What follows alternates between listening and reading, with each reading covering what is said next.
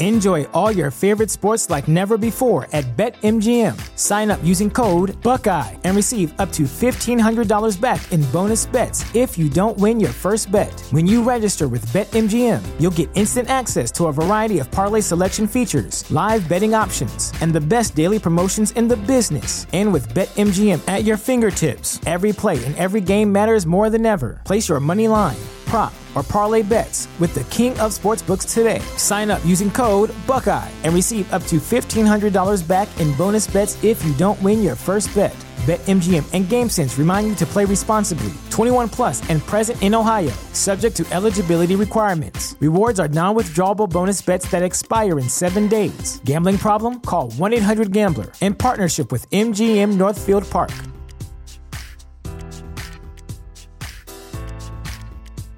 I don't know if it was actually a focus group. It was just a couple of us in my friend Uncle's basement. It was real dark. It was real dark. Kind of dank. Yeah. Welcome to Behind the Sins, presented by CinemaSins. Welcome to Behind the Sins, a weekly look at everything going on inside the world of CinemaSins. I'm Aaron Deister, and I'm joined as always by Jonathan Watkins. Hello, hello. And Danae Hughes. We write for CinemaSins and TV Sins and do various other things inside the CinemaSins universe as well. Danae going with the ninja sounds. Yes. Is that in honor of the Zombieland video? Nope. It just popped into my head, so I did it, which is most of the time what I do. Fair enough. How is everybody? Everybody doing good? Good. Mm-hmm. Well, that's good. All right. Nothing to talk about then. Last week, we spent 5 hours talking about Right. moving. Hey, which was kind of cool, though, because we got a lot of feedback on Twitter about so many BTS fans that are also in the process of moving or buying a home. Yeah. So that seems to be like a thing right now. Apparently the Sif Pop website pays well because I saw that Blake just bought a house. So Yeah. guess I should have applied for that damn job. Yeah. I had no idea. Sorry, the managing editor job is already taken. And boy, he's rolling in the dough from that. I'll tell you that. Yeah, including my son's moving. Yeah. Which is an interesting time. It's weird. Like everything is moving. Yeah. It's like the earth is moving and like. Or is it? Do you know the motion paradox? Or like have you heard the this? universe is moving, you know. Is it your Madison impersonation? Or are we just doing all Zombieland references? Slowly apart. The motion paradox. BTS science. The motion paradox says that there is no such thing as movement. That technically, because everything is in a place at a given time, that the only reason we perceive movement is because we perceive time. Whoa! So, Maybe the earth revolves around each of us. Yeah. Like, it's like a child psychology. Like there's that stage of development where the kid believes that everything revolves around them. So because I can perceive time, I can see you moving. Yeah. It's such bullshit. So I never actually leave my Sounds cool. house, which is like my life's dream. I just question that because, like, think about my child who is 3. She can't perceive time. Sure she can. If I say in 5 minutes, she's super confused. Actually, I didn't say she can perceive it well. She but actually can perceive time really, really well. one of the paradoxes that goes along with this is the idea of you'll never get to a place if you only go halfway every time, and you could go halfway forever and never get there. So, if you can continue to move infinitely and never arrive somewhere, does motion really exist? I have a quick question for you. Yes. How do you remember all of this stuff? I don't know. It's this Where stuff, is this this in your stuff- brain that you access this? This stuff activates me, man. I remember reading a book called The Eternal Braid, and it was about the mathematician Gödel, Bach, the musician, and Escher, the painter, and how all three of them in their different fields would play with paradoxes and times, and how Bach would compose symphonies that were beautiful if you played them right side up and upside down. I think you could start to add maybe Christopher Nolan on the movie side of this, like the idea that, you play with the form in ways that is, mathematically interesting and paradoxical and all that kind of stuff. So Cool. Yeah. Word, man. anyhow, I still have that book. Escher is my favorite painter, by the way. He's great in the way he plays with, like the always ascending stairs, the idea of these paradoxes, but you can see them, but they can't exist in real life. Yeah, man. By the way, Danae, that perception of time that your daughter has so well, that goes away Wait till she's like 6 or 7 and you tell her she's got to be ready in 10 minutes. Oh, See how that no. goes for you. Yeah. Great. I'm not looking forward to that. Yeah. Well, good news, you don't have to, because time is an illusion. Just tell That's her right. 2 hours before. Wait. So if I just move halfway towards her next birthday, Never get to her birthday. I'll never get to her birthday. That's right. Oh my God. But like the rest of the world will get to her birthday because they're moving towards it. Wait. You can never get somewhere because you have to move halfway first, so you will never get there. You know, This is like a procrastinator's dream, right? No, because you're always doing something. Like the procrastinator would just stand there. Yeah. You wouldn't even go halfway. Nothing makes sense anymore, man. No, it's all, and this is the perfect place to just move into our show. You guys ready to talk about this inside scoop? yeah. All right, let's do it. What's he building in there? Pay no attention to that man behind the curtain. This is a true story. We're going to take a look at the videos from the CinemaSins week and the process of sinning them, how we feel about the stuff we're sinning in general. We will start with TV sins. Breaking Bad. Is this our last Breaking Bad in this Breaking Bad run? I think so. Yeah, I think it might be. Yes. Wait. Yes. We're going to talk about Crawl Space. This was a Dicer Watkins script. Jonathan and I writing on this. This is was an interesting episode to go back to for me because I remember loving this episode. And I had forgotten how much of my love for this episode was based on the last 10 minutes of this episode. Oh. I don't feel as bad now because this was the first time I watched this episode and I really didn't like it. Well, it's been one of my least favorite Breaking Bad episodes. Well, it's so boring.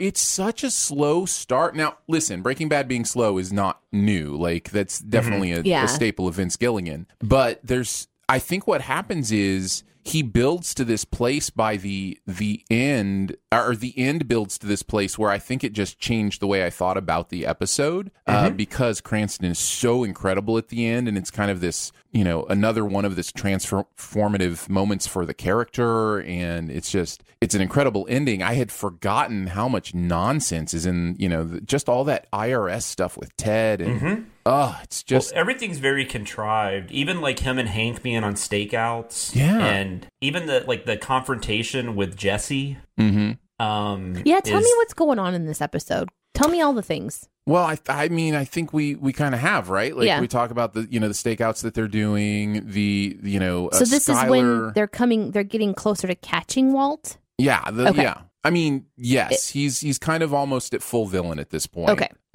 So I guess because I like I like to research all the different things, but then I'm not on Breaking Bad. I want you to give me all the information. Well, we have all day. no, we actually don't. I think and one thing real quick, I think Skyler's transformation on this show is almost as interesting as Cranston's. She kind of embraces it, right? She does, and she's at that point right now. And embraces it is maybe too strong a word because of them in that couple. She maintains her humanity. She tries to find a way, but she still does a little deviant stuff. Oh yeah, no, but it's generally like deception for money, for keeping the secret, those kind of things. She never straight up murders anybody like Walt does. Right, I guess that's true. She doesn't cross that line. Right. So yeah. Not that I know because I haven't seen the whole thing. And even in her, regards to Ted and trying to get him to, because what's happened is Ted has messed things up. I'm so glad we had that sin about Ted. Ted is awful. He's the worst. Ted is the worst. So he's messed things up because he has taken this money that now they have to account for. And so if he doesn't pay his taxes, he's going to get, investigated, and it's going to eventually come back to this money that came from, Skyler and Walt. Right. Drug money or whatever. She's trying to force him to pay taxes. Meanwhile, and correct me if I'm wrong on any of this, Jonathan, but I think he has this huge crush on Skyler and wants something there. Yes. And so even in that respect, Skyler is still maintaining her humanity to not use that against Ted, right? Like I think doesn't she end up like hooking up with them a little bit? Because I think I just remember in one of my bunny trails of research just about the characters on their wiki page and stuff, I remember that she ends up having an affair with him. I thought she was having an affair with him at first, though. Oh, okay. I thought it was before this. It might be. Yeah, it might be. Yeah. Because she does it right around the time that he confesses to her about what he's doing. Gotcha. Right. And then, basically during the period where we send Fly. But I guess I saw that as more of like she wanted to have an affair with this guy. It wasn't like she was using him, like her. And I think, is it that maybe at this point, whenever he's not doing what he should be doing with the money, that they decide to, like, she kind of leaves him. Mm-hmm. Mm-hmm. Yeah. Basically, I think that's right. Basically, like, thinking you're just as risky as anyone else. Like, you're not being smart. Right. And I can't be near you because you're not being smart. Yeah. Okay. I think that's right. Okay. Anyhow, that whole thing is kind of a slog to get through. I do like Hubel and Bill Burr, kind of character. Yeah, Bill Burr's great. I think they're a lot of fun. Obviously, Saul is getting more and more involved in the plot by now. So yeah, all that stuff is interesting, like big picture, but small picture in this episode, it takes forever to get there. Yeah. That's how it feels on the show a lot of times. Well, Danae, what did you think about the video since Jonathan and I wrote on it? I am oddly excited to see it because, again, I like to know what the progression of the show is, but it doesn't really, solve a lot for me. It still leaves me with questions about things. So I think after this little run, I'm probably going to do my crazy deep dive, which I'm doing on a show that we're going to be sending soon. I went on a insane frenzy deep dive. Yeah, it's going to be a fun episode. Is this what you were talking to me about last night? Nope, that's the next one. Oh, okay. I have 4 scripts due this week, so I'm a little bit crazy. I have to be careful how much research I decide to do. At least it's not the week directly before a big fan event or something. No, or the week that I maybe fracture my foot, or right, yeah. At least there's nothing else going on. My husband's recovering from minor surgery, or both selling and buying a new house, packing up a home. None of that's going on. Yeah, at least you don't have any of that stuff. So I really have to be careful not to go down too many rabbit trails. And Breaking Bad is one of those where I'm sort of like, I'm okay holding off my frenzy a little bit. So I like watching the videos because then, of course, I get to kind of quickly see what's going on. Anything stand out to you on this one? I mean, it's a great video. You guys did a great job. Thanks. But I stopped watching it halfway through. So can you tell me about what the crawl space is? You didn't watch the best part. No, I know. Yeah, that's the very I'm sorry. end. Listen. I'm a busy girl. That's when he finds out. That's where he has his money, and that's when he finds out that Skyler gave Ted money. Okay. He didn't know Skyler had given Ted money, and then he needed that money for something else for them to escape. I remember that. Yes, and she took it. So then he's in bad shape. Yeah, because he goes to the crawl space and it's not there. Right. Yeah. See, I knew that happened. And he just laughs like the Joker. And no. and the last shot is like this pullback from the him laying in the crawl space, and you see him through the hatch that goes down to the crawl space, and it just pulls back as he's just losing his mind, and it is some of the most incredible television I've ever seen. All right, I'll go on. we just took off 3 cents. Yeah, we didn't even say anything. We didn't even say anything. It just took off 3 cents. Dang it! I'm sorry, I didn't watch it. That sounds really good. No, it's cool. I think it's a testament to how good the end of that episode is, for sure. That Joker thing was fascinating to me when I was watching this because he really is doing kind of the same thing that Joaquin's doing in the Joker movie, right? Where it's a little bit, yeah, coughing and laughing at the same time. So yeah. Does his cancer return? Yes. Okay. Yes, it does. Okay. Very much so. Yeah, and so yeah, I enjoyed it. What were some of the stuff that you pulled out of the video, Jonathan, that you liked? I mean, we talked about some of it already. I just we were pointing out the weirdness with Walt and Hank, like Hank actually having Walt drive him on stakeouts. Yeah. I mean, I know there is a little more to that in the show, but it seems a little silly when you pull back and look at it. The idea that Hank doesn't know what's going on with Walt, even though Walt asked him all those questions. Yeah. Yeah. What did you write? It was like an oblivious-tive? Yes. Yes, instead of a detective. Yep. And we mentioned the Ted thing. The carpet shadowing was very great. And then I love the Previously On too. It doesn't have to do with the video specific, but I love the Previously On we used from The Walking Dead with the I'm Mary Poppins, y'all. Yes, of course. Yeah, no, it was good. I always like in a foreshadowing sin when you can actually rhyme foreshadowing. So to do to do floor shadowing, I thought was a lot of fun. That's what I meant, foreshadowing.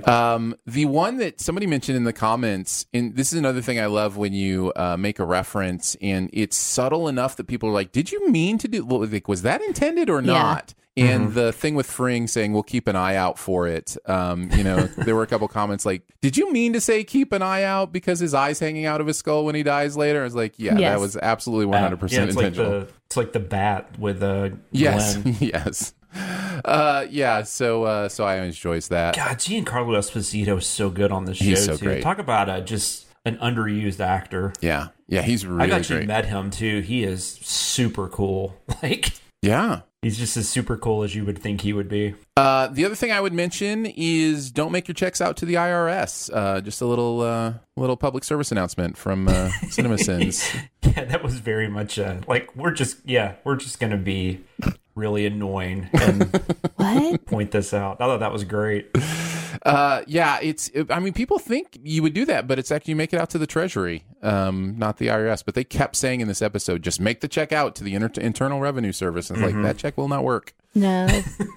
and listen, you're going to have a bigger issue. That's right. And if you get a call saying that you're behind on your IRS and it sounds like this, hello, you have been reached by, you are past due on your IRS. The government is after you. You must press 1 now. That's not real. No, it's not real. I'm so sad that people I get those emails almost every day that my Amazon account or my Apple account has been the phishing emails blocked. Yeah. And I mean, it's every day. And I'm just people click on that. And my grandmother was so terrible. Called one time by a scammer. And she had thankfully been watching the news. They were updating some of the scams that were really active. But it was somebody pretending to be her grandson saying that he needed help to get out of jail. Let me just tell you, we don't have enough hours in the day for me to tell you the stories being married to somebody who's in banking. Of how people are tricked. And sometimes there's a line where I'm like, I'm not sorry for him anymore. Because,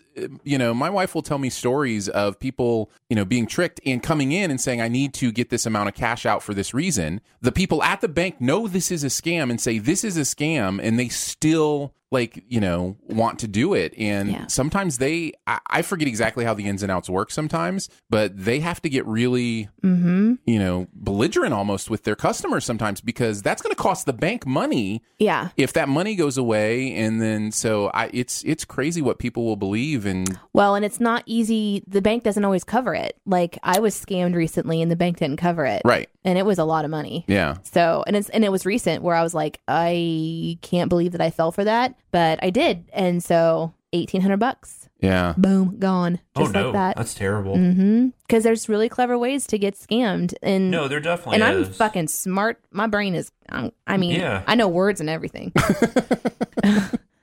But their whole system is built on trying to find those little cracks in the foundation. So yeah, that's wild. Yeah. Well, I think the thing, and I think most people that probably listen to us know this, but the thing about the emails specifically is just never click on a link. Mine was actually an email. Always just go to the site itself and make sure everything's cool. Mine was an email. It came when I was working at a job recently. I was brand new to the job, and it came through from my boss. And I was using I was using an Apple computer, which I have never used before. And so all the information I'm looking at is in a different place. And so I just didn't see the warning signs, because it was all coming to me differently. So there's a lot of circumstances that kind of led to this moment. Who was it? Somebody was just in the news that got scammed because... Shark Tank? Barbara on Shark Tank? She just lost hundreds of thousands of dollars with that exact same scam because her assistant's, it was so close to her assistant's email that she didn't even... Was it about gift cards for eBay? I don't think it was. It was probably something bigger than that. That's what mine was. But and that's the thing. They just they continuously go at you just assuming somebody's going to accidentally click on something. It was... And they always do. It was just the words... I need you to run an errand for me. How fast can you do it? And it was from my boss. Yeah. And I was like, I can do it right now. And then replied back, great. Go to Walgreens or CVS buy several buy gift certificates. Wow. And we had an event coming up, and the verbiage was even about for someone, like it was for Mr. Brown or something, and I'm new, so I didn't know. I didn't know anything. And so then I text my boss, I'm on my way, and she's like, okay, not knowing that it was unrelated. Oh, that's bad. And so how do you text back okay to I'm on my way when you don't know what that is? I don't know if it was directly on my way. I was like, because we had a meeting. In 15 minutes we had a meeting. So it was, I mean, everything is conspiring against you. I sent her a picture of me at the Walgreens so that she knows that I'm running the errand she wanted me to. And I said, I'll still be on time for the meeting, but here I am. Because this email I'm getting is so quick. Gotta do it now kind of a thing. So I get out my credit card and I buy all these gift cards. And the instructions are to scratch off the back and send the pictures. So I did. Wow. And then and the story gets even crazier after that. I called eBay. They said that they put a freeze on all of them so they could return the money, but then they didn't actually do that. And so in that 15-minute window of me realizing I had been scammed, calling eBay, getting them frozen and everything like that, they had already used them all. Oh, wow. So then I had to go to the federal government and try to give all that information. All that to say, had I clicked on it and read the email address, I would have known. Because the email address wasn't my boss. So sorry. It was Michelle something, like this weird, of course, spam thing, but I didn't know to click on it. So yeah, don't click on links, but also look at where the email is from. Absolutely. So, but how do they, I have so many questions. Oh, well, and I still... Had they gotten into her account somehow? And I think what it was is, there's business websites, and they can see the staff members of who works there. Like if somebody went to our website or something and they saw CinemaSins, they might be able to easily assume that in order to reach Aaron, it's Aaron@cinemasins.com. And so scammers will go in and they'll try to figure out a way to manufacture an email. Yeah, spoof an email. If you look at where it's the actual address, it's not the actual address of your boss, but the title of it they can make it the title look like it. Yeah, they can spoof it. So anyway, sorry. If these people would just go get like a degree in something and then just apply to like the FBI or something, can you imagine like how beneficial they could actually be? I actually kept texting the guy back and forth because we were conversing via text message. It wasn't all email at that point in time because I had texted Mr. Brown all of the information. So I still have those text messages on my phone just in case the government ever decides to step in and get involved. But the bank couldn't really do much for me. And wow. Isn't that crazy? That is the worst. My fake PSA turned into a real PSA. It's a real PSA. So Got to be careful. That works just fine. Got to be careful. All right, let's move on to How I Met Your Mother. We did the pilot of this episode. This was a Dicer Hughes script. Danae and I wrote on this one. What did you think, Danae, about this? Do you watch How I Met Your Mother? No, I've never watched it. Jonathan, do you watch the show? Yeah, I've seen every episode. Many of them multiple times. So it was a favorite of my wife and I's. What did you think of how'd you think of us singing it? Yeah, I was going to say, how did I did you proud? I couldn't really tell, because my perspective is this, I think that, for instance, Barney is like a classic sitcom character. And I think Neil Patrick Harris does a great job with that role. But I still probably would have written Sins the way you guys did, if that makes sense. Oh, that's cool. Yeah. Because my take is the narrator doesn't like anything. So right. I would try to find that, the annoying aspects of the character. But at the same time, I still really think he's really funny in that role. Well, Neil Patrick Harris is great. Yeah. That's the thing. And that's my thing about this show, just watching the first episode. I actually like the conceit. I like the twist at the end. And I love the cast. I think the cast is great. That's one of the best things about it is that cast. And so I feel like you're already dealing with a lot of things going for you. So the fact that the episode still was kind of, groan worthy and didn't always work for me was like, wow, even with all that going for you, I still didn't have a lot of personal incentive to continue watching the show. Same. I still think the pilot holds up pretty well, though. There's a lot of, maybe it's just because I've watched the show, but there's just so many nice moments in it. The stuff with the blue trombone or trumpet or whatever, French horn. The French horn, yeah, the French horn. Thank you. Suit Up, was said for the first time, and Marshall and Lily are one of my all-time favorite TV couples. Yeah, they're quirky. Yeah. There's and Allison Hannigan and Jason Segel are just, they have so much chemistry. Yeah. It's really funny. Allison Hannigan's actual husband it becomes a character on the show later on. Plays actually one of Robin's boyfriends, I guess. But no, I don't know. Yeah, I think a lot of it has to do with the cast and their chemistry. The show really started to piss a lot of people off toward the end. My wife and I still enjoyed it quite a bit. Just the way they divulged the mother, like they could have, what they probably should have done is had the mother pop up with like 2 seasons left. Because there's no reason we couldn't have seen, him with the mom early on. Or whatever. Unless they didn't have a plan, Yeah, which is kind of what probably part think, of it. Yeah, that's kind of what I think. But even so, like the final season is really interesting. I think it's the final season, or maybe it is the final season, where the whole season takes place at a wedding. Like every episode is at this wedding, and it's a really cool like experiment. The writers get to play around with a lot of things, and it's it's a lot of fun. But I can see why it annoyed people at the end. I just love these characters so much at that point. I just didn't care anymore. Yeah, I've heard, and even in the comments, people were talking about the ending, and it sounds, in I guess spoilers for the end of How I Met Your Mother, but I mean, if you're listening to this show, spoilers for everything. Duh. But apparently it ends with him actually getting together with her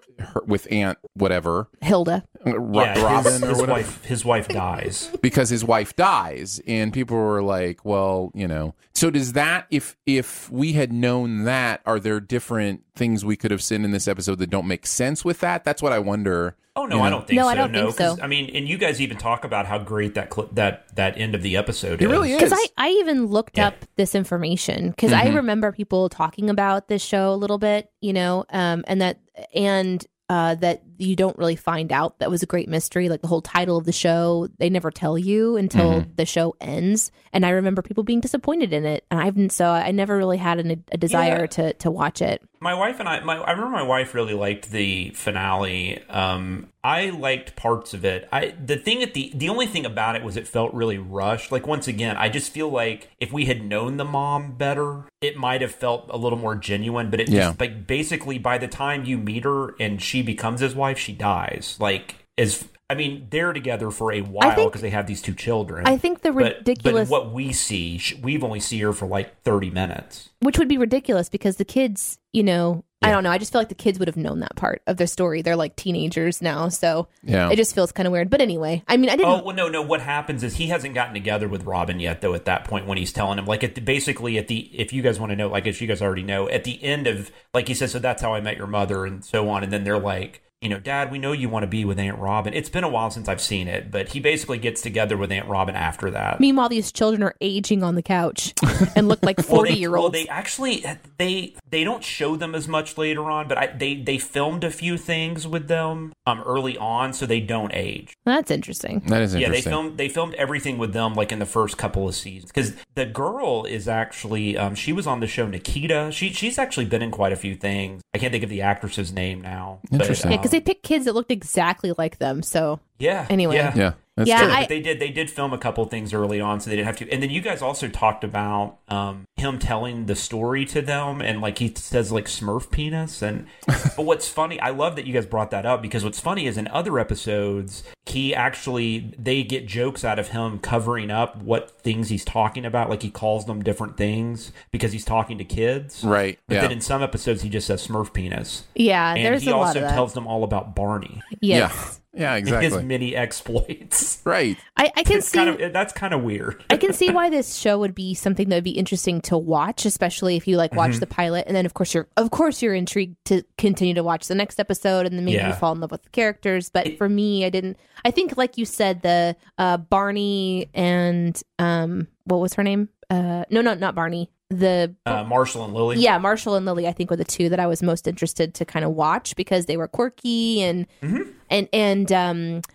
delightfully honest with each other, willing to talk about fears but also stay true to each other. Like there was something that was really warming about their relationship that I would definitely watch, but I don't know that I would watch the rest of it. Barney annoyed me to no end. I didn't like that guy. Yeah, there are two parts. I think that would grow on you. I think he would grow on you. I don't know. I think he just doesn't age well. Like a mold. He just grows. No, but he gets better on. Like he grows on the mold. show, is what I'm saying. Like that really dangerous mold that makes you move Like, out of your I'll house. tell you this: like they have a whole because I didn't know how much you guys knew about the show, and I didn't know if you were going to want to watch it. But like for instance, him and Robin end up having a relationship. Of Right, course of they course do. they do. Because it's a sitcom. But it's actually really interesting.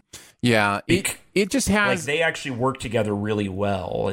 I don't know. It has the two things that make it very hard for me to get into a sitcom. One is the side character that's an absolute jerk and is, hard for me to laugh at. And the other is... But they live upstairs from a bar no. or a coffee shop. The other is just how fake the laughter is. It's so hard for me to get into shows because of that. Other than that, like I said, this has a lot going for it and it doesn't surprise me. It was fun to sin. I actually had a fun time on this one. Let's transition into that, and Jonathan, we'll let you start since Danae and I wrote on it. What are some of the things you liked from the video? Yeah, I mean, I talked about a couple of things you guys touched on. The Aristocrats joke caught me completely off guard. Did you write that, Aaron? I think that was an ad from The Shadow. I think that was okay, that makes sense. Okay. Yeah, and it's a perfect joke. It's a great joke. Oh, it's brilliant. I forgot about that. Wait, which one is this? So he says Bob Saget is not telling the aristocrats joke in this scene. Oh, okay. If you don't know what that is,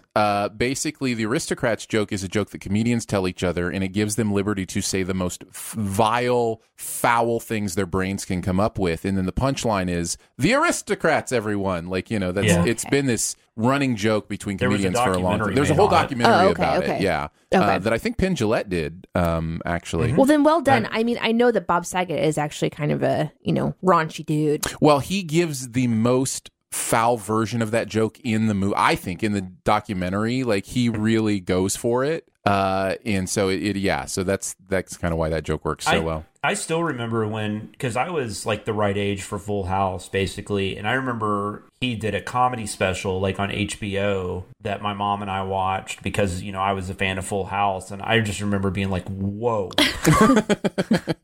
I think that is not the dad from Full House. He cusses. He's not the same person from the movie, the TV show. Local law enforcement. That was Aaron. That was a good one. Thank you. I appreciated the milk needs to be put away sign that very was Danae. Much. Yeah. And going to Orlando felt like I was being trolled. But I thought that was really funny. I did think of you when I wrote that. Yeah. And the obscure lines from Ghostbusters was great. I quote that movie constantly, so that was just... that was one of the things that stood out to me the most, being around people and sort of being a person that does speak movie quote, is how false that felt. Like, because... Oh, yeah, sure. First of all, it wasn't that obscure a line from Ghostbusters. Oh, sure, yeah, everybody knows lines from movies. But secondly, she just says it out of thin air. It doesn't even, you don't even see how it applies to their conversation or anything. Yeah. It's just I don't know. That one bothered me, but yeah. Good stuff. Funny. What about you, Danae? Great video. The new record of how we got to roll commercials. Yeah. So that was kind of fun. 10 seconds is the new record. If there was somebody updating any kind of fan wiki. Yeah, right. It is like the first line of the show. Yeah. I also liked the swipes, freeze frames, whooshes, split screens, and somebody has the extra gene. Nicely because done. Anytime I can do a little wink and nod to Jenna Marbles, I want to do it. Right. Because she's my faves. I really liked the one where, and these are all mine, of course. Because that's great. Why would I like yours, Aaron? You've already mentioned one of mine, so I know that's not true. There are 2 questions a man has to know in life, and just the delivery of I know this one. Is it bigger than average? And this happens to all guys, right? Yeah. I really liked writing that one. That was kind of fun for me. There was quite a few. I also liked being able to in the cab. The cab driver's like, "Has he hit you?" And it's like, "Oh, it's good. The show has a moral compass." And then he immediately starts asking if she was naked when she was getting spanked. So then just being able to turn it around and then keep the sin, kind of almost show that we're going to give us a sin back for having a moral compass, but then it's immediately snatched away because of the natural progression of the conversation. Yeah. And I also like that you and I had one that was a combine, or an alt. We both wrote one about how she's startled on the couch. Yes. But but she would still have other senses to be able to tell that this large man had sat down at some point in time. Yeah. So, literally taste is the only way of her senses that she would not know. Yeah. So. Yeah, no, good stuff. Well, you guys took all mine. So, yeah, we've mentioned everything I think we want to mention from this one. And this was the one where I did the Edward Scissorhands handy joke, which we referenced a couple weeks ago. That was getting a lot of love in the comments. No, but I assumed one or both of you had watched a lot of this show. This felt like an Aaron show, first off. Cool. So but I just kind of assumed Aaron had watched it. It was interesting, too, that the comments, though, and I don't want to take anybody's comments, because this one has a really... I don't have any from this. Do you have a comment from this one, Aaron? I do, but I mean, if you talk about it, it's fine. It doesn't bother me. JB's? No. Okay, so there is a great run of comments in this chain. If you want to throw in your own comment, so fun to do so. Go over. It's one of the top ones that's been upvoted like 592 times at this point in time. And there's 19 replies to it, and it's all versions of what the show could have been called instead. And so it's all fun. the fans kind of giving new ones. And one of them is, so in that thread, there's one from Davin that says, "How I obsessed over your Aunt Robin and almost ruined her wedding to your Uncle Barney and destroyed the best relationship I ever had twice before realizing that I'm an asshole and let her know that I'm going to leave her because only but only actually met your mother." It's just, anyways, there's a whole bunch of them that are like, that are like this. Yes. "How your mother fortunately died so I can finally bang your aunt" was suggested. So there's, and a lot of the comments, they were really kind of like poo-pooing on the show. It's like they kind of liked that we send this one, almost that this pilot or this show deserved to be sent. And a lot of times I feel like people want us to send something because they sort of love it. Mm-hmm. But this one, they were like, the fans are kind of like, yeah, I get it, because we were so mad at the ending. Well, I will say, I mean, I think like Lost, I think this and Lost are the two more recent shows I can think of where like the last season or two are poo-pooed on by most fans. Well, and you got Game of Thrones. Oh yeah, Game of Thrones is a really good recent one, and too. there's also a lot of conversation of people rehashing their love of the show and the disappointment with the end. Like the comment section of this particular one is just riddled with conversation. So that's the only other thing I wanted to talk about this particular one. Good stuff. Well, let's move on to music video sins. Hey, we're on music video sins, guys. Okay, I legitimately thought Barrett was tweeting about us. I was like, BTS, woo!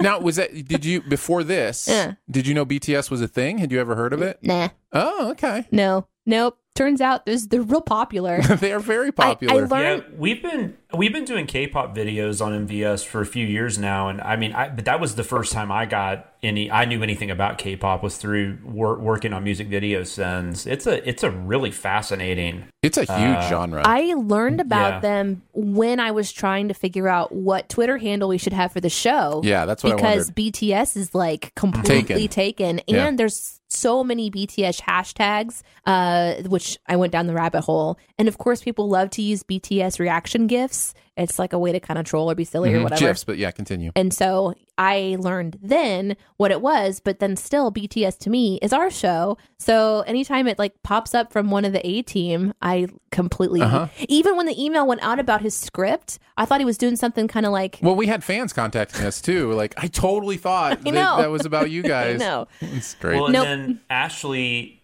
sent the edit, out to me and Barrett, and I just saw the title in the email, the BTS edit's up for approval. I was like, oh, is Ashley editing the podcast? I know, now? I was super confused. Anyway, we're dorks.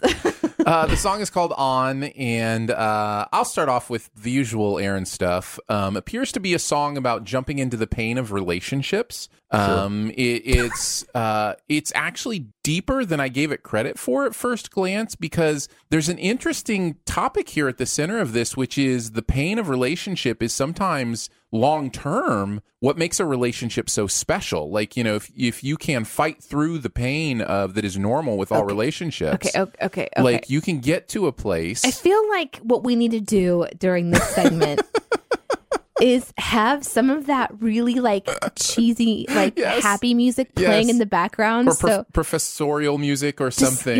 Something that's sort of orchestral, and like it sort of builds as you just share about meaning and purpose and love. Yeah. Hey, listen, Aaron is a person that lives in a house full of people, so It's true. he knows what he's talking about. Oh my God. It's true though. As I was looking at the lyrics, I was like, I kind of like what this is saying, because there is this essence of don't put yourself in a dangerous position, get out of that relationship if it's toxic, which is also healthy. But there's also a very healthy way to fight in a relationship. There's a healthy way to battle through disagreements and those kind of things, misunderstandings. So I don't know. There was something about the lyrics that I once I had the translated version in front of me, kind of enjoyed. Having said that, the song itself is super cotton candy pop. Like that's what K-pop is, and I actually kind of dig it. It makes your soul hurt. Does it? Does it make your soul hurt? Kind of like whenever you have too much sugar and your teeth hurt. Yeah, but it's more in your soul. I don't even think she realizes she did that. That was a perfect pun. Yeah, that was great. Dang it! I do this all the time.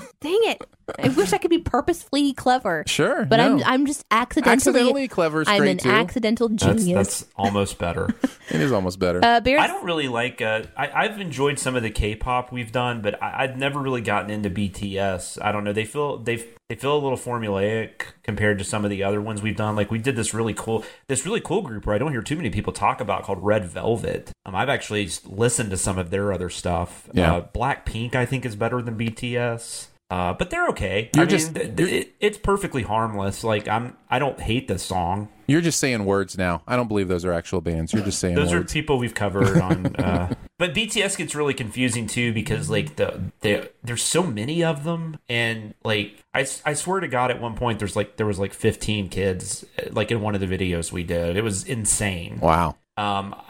And then a lot of them do solo projects and have left, and and we haven't even talked about the fact that Barrett takes this over. Yeah, I was going to say before we get to Barrett's comments, I did want to say Barration. Yay! Aw, that's really smart.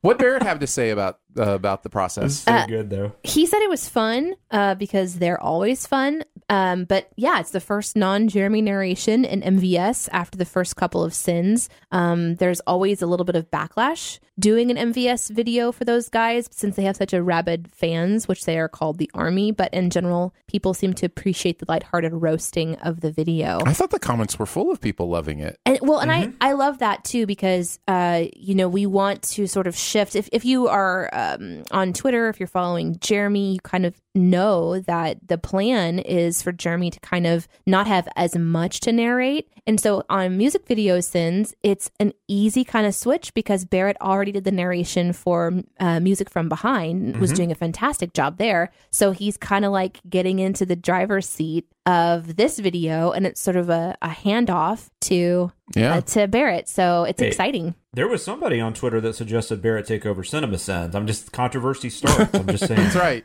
Oh man, there's so many suggestions on that Twitter feed. They're suggesting like famous actors coming in, and what a fun world that would be. Yeah. But here we are watching it actually come to fruition, and so it was kind of fun to watch somebody that you've been working with. Like for me, I've not been working with Barrett as long, but it's knowing the kind of responsibility that it takes to do that, and watching behind the scenes how much stuff happens in this job and all the responsibilities, to see Barrett kind of like just step up to the plate and just crack. Yeah. Awesome. So yeah, he did awesome. Yeah, he really did. One pelvic thrust at a time. Had to mention that. And also the very last outtake, I think I see a nipple outtake, was so great.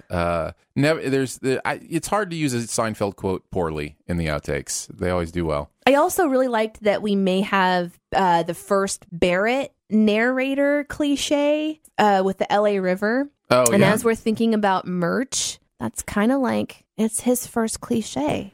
I wrote the LA River down too. Yeah, we've that's a really popular like destination for music videos. Right. It's crazy how often they use that. Playing off Danae's accidental puns, I loved Mad Max Soul Town Road and Creed 3 Soul Survivor. Yes, Those were great.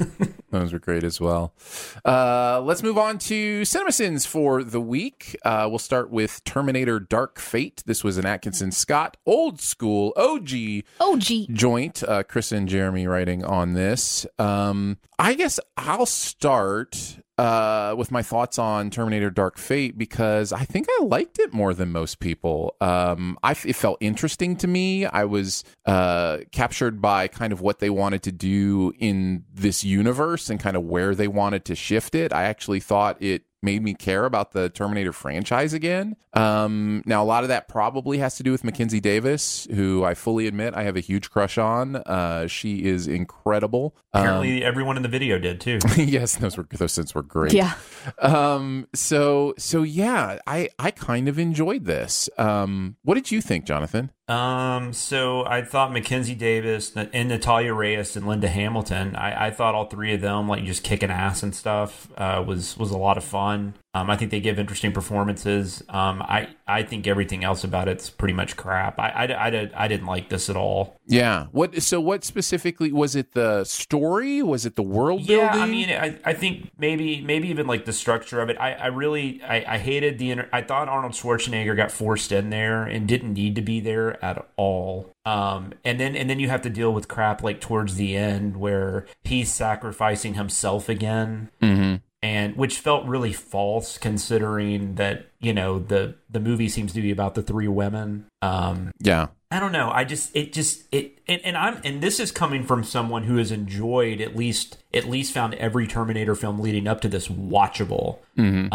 I love the first two. I like each one after that less, but like I didn't hate Genesis. I guess for me, I didn't mind having Schwarzenegger there. I thought he was funny. I think you're right about the fact that he was kind of forced into the sacrifice thing again, and I think the video does a good job at pointing out how ridiculous that is and how it's been done so many times before and all of that. But I kind of enjoyed the character that he was playing and some of because there is something about the Terminator, the Schwarzenegger Terminator, when he's more human and aware that I find really humorous, and it had some of those moments that I liked from him. And I thought it was kind of cool that he ends up, I mean, I guess if we're talking about this, we can spoil it because we're doing the video, but he ends up being the Terminator. He's not the one from T2 because the one from T2 died. Right. So he ends up being the one that actually killed John Connor.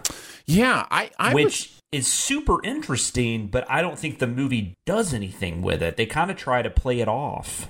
Yeah, they use it as a reset button in a lot of ways, but I do think they deal with the consequences of it. Like certainly Linda Hamilton's character is, part of her whole motivation is dealing with that. Like you had that whole line which they send where she's just like, I will never call you Carl. Mm-hmm. Yeah. I think that's his name. And which is actually a really interesting line, but like the way it's done in the movie, it just kind of lies there, Yeah.